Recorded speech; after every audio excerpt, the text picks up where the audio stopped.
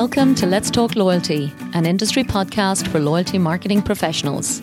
I'm your host, Paula Thomas, and if you work in loyalty marketing, join me every week to learn the latest ideas from loyalty specialists around the world.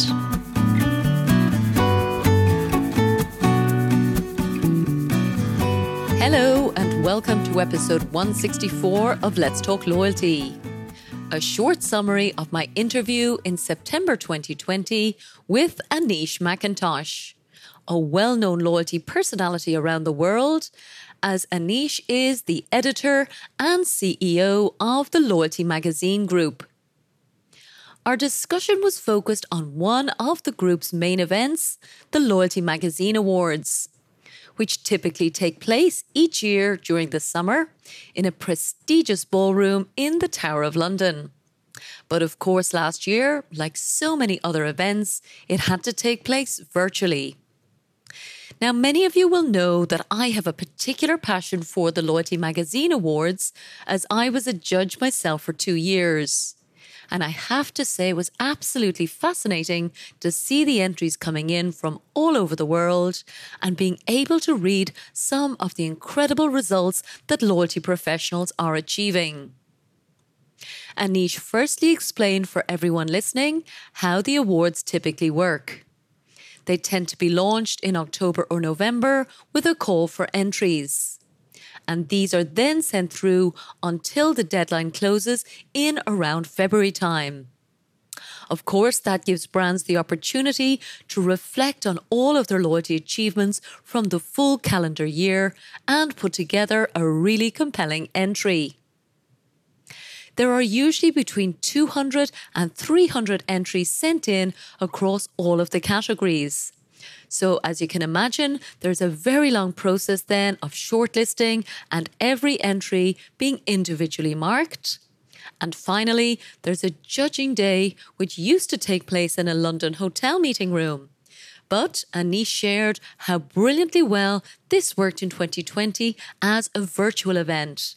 In fact, she said it was even better than the in-person one, because it allowed for a truly global involvement for all of the judges without anyone needing to fly anywhere.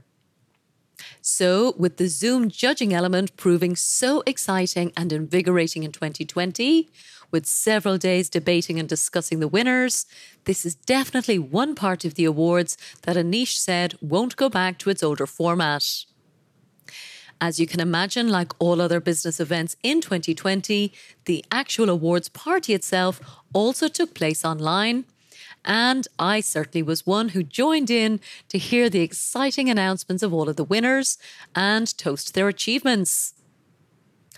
In the episode, Anish then took me through some of the top winners across the 25 categories.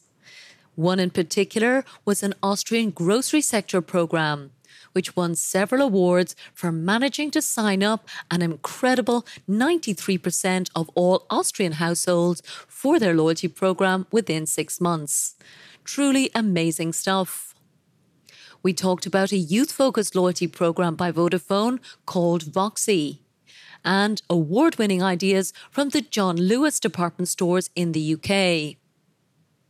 Another campaign we talked about is from a brand that is always doing fabulous loyalty work, but is perhaps less well known internationally. And this one is Turkcell, an outstanding mobile company in Turkey that it seems the whole country knows and loves. We also talked about a coalition program called Weave from Mauritius, as well as IBM, which had won again for its incredible B2B loyalty program.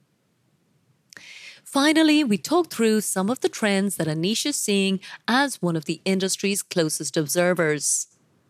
For example, the fact that retailing has been changed forever by the pandemic, and every retailer is really having to reevaluate its approach. Big ideas are taking the place of big campaigns, with a focus on community, charity, and of course, environmental or sustainably led programs becoming really critical as we come through and past the pandemic. There is also much more professional loyalty activity in the financial services sector. and in some unexpected categories like utilities.